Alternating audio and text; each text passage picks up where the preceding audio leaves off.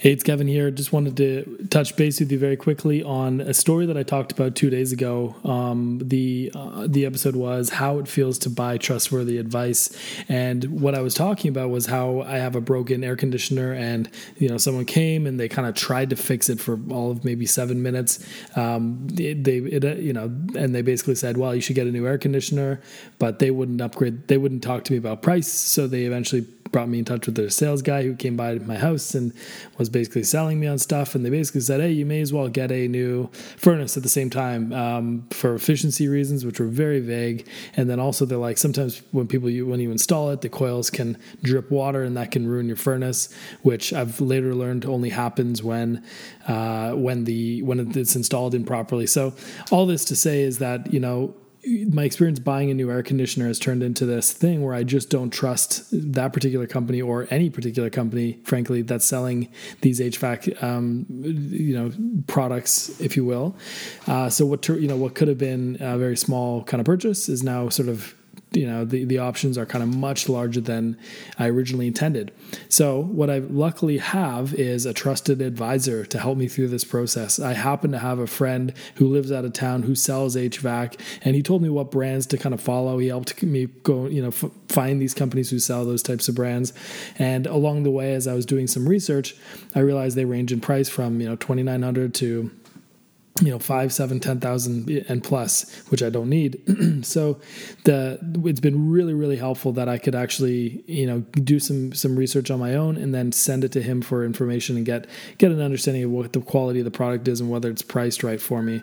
So that's kind of number one. The other part is that while it's nice to have him as an advisor, what it really shone a light on is the fact that I'm buying something that I have no idea what I'm buying. And I would, left to my own devices, I literally have no clue between a $2,900 machine, a $3,500 machine, a $4,500 machine. And there's really no way other than a lot of research to know what I should do.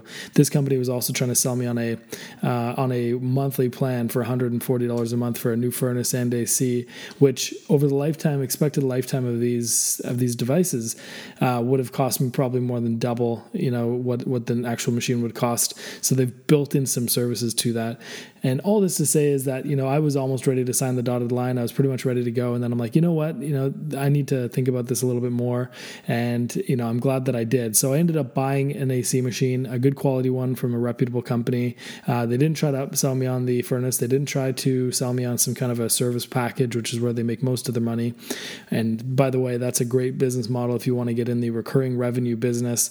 It's a great place to be, and it helps you to have sustainable cash flow. But that's a topic for another day.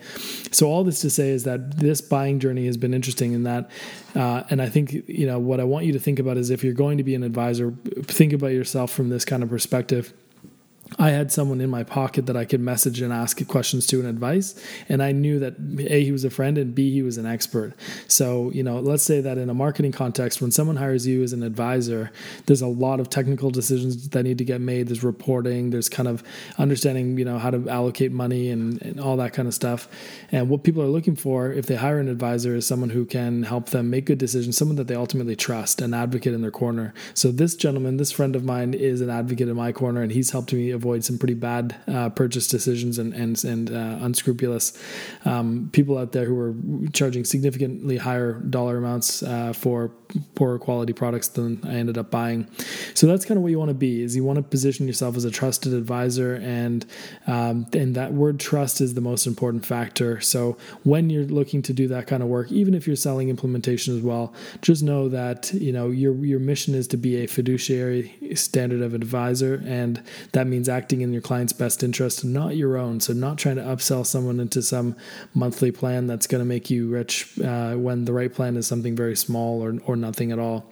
So trust is the thing you're optimizing for, and at every turn, at every occasion, you want to demonstrate, even at your own personal cost, at your client's benefit, what the right move is to take for them.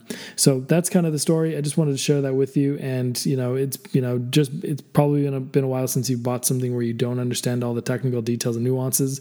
And if you can afford it, or if you have someone who's a trusted advisor, that is such a valuable asset. And, it just goes to show you that your clients are facing this kind of thing every day. So if you're still selling implementation, that is totally fine. Just know that they're going through this in their head. They're not necessarily going to trust you as much as they would if they were a very educated buyer. So it's your job to go slowly, to sell and educate, and to ultimately just make the right choice for your clients, even if it comes at your own personal loss. So hope that helps. That's been my experience. And then luckily I get some new air conditioning tomorrow so I can get out of this heat. Wishing you all the best. Stay cool. Bye for now.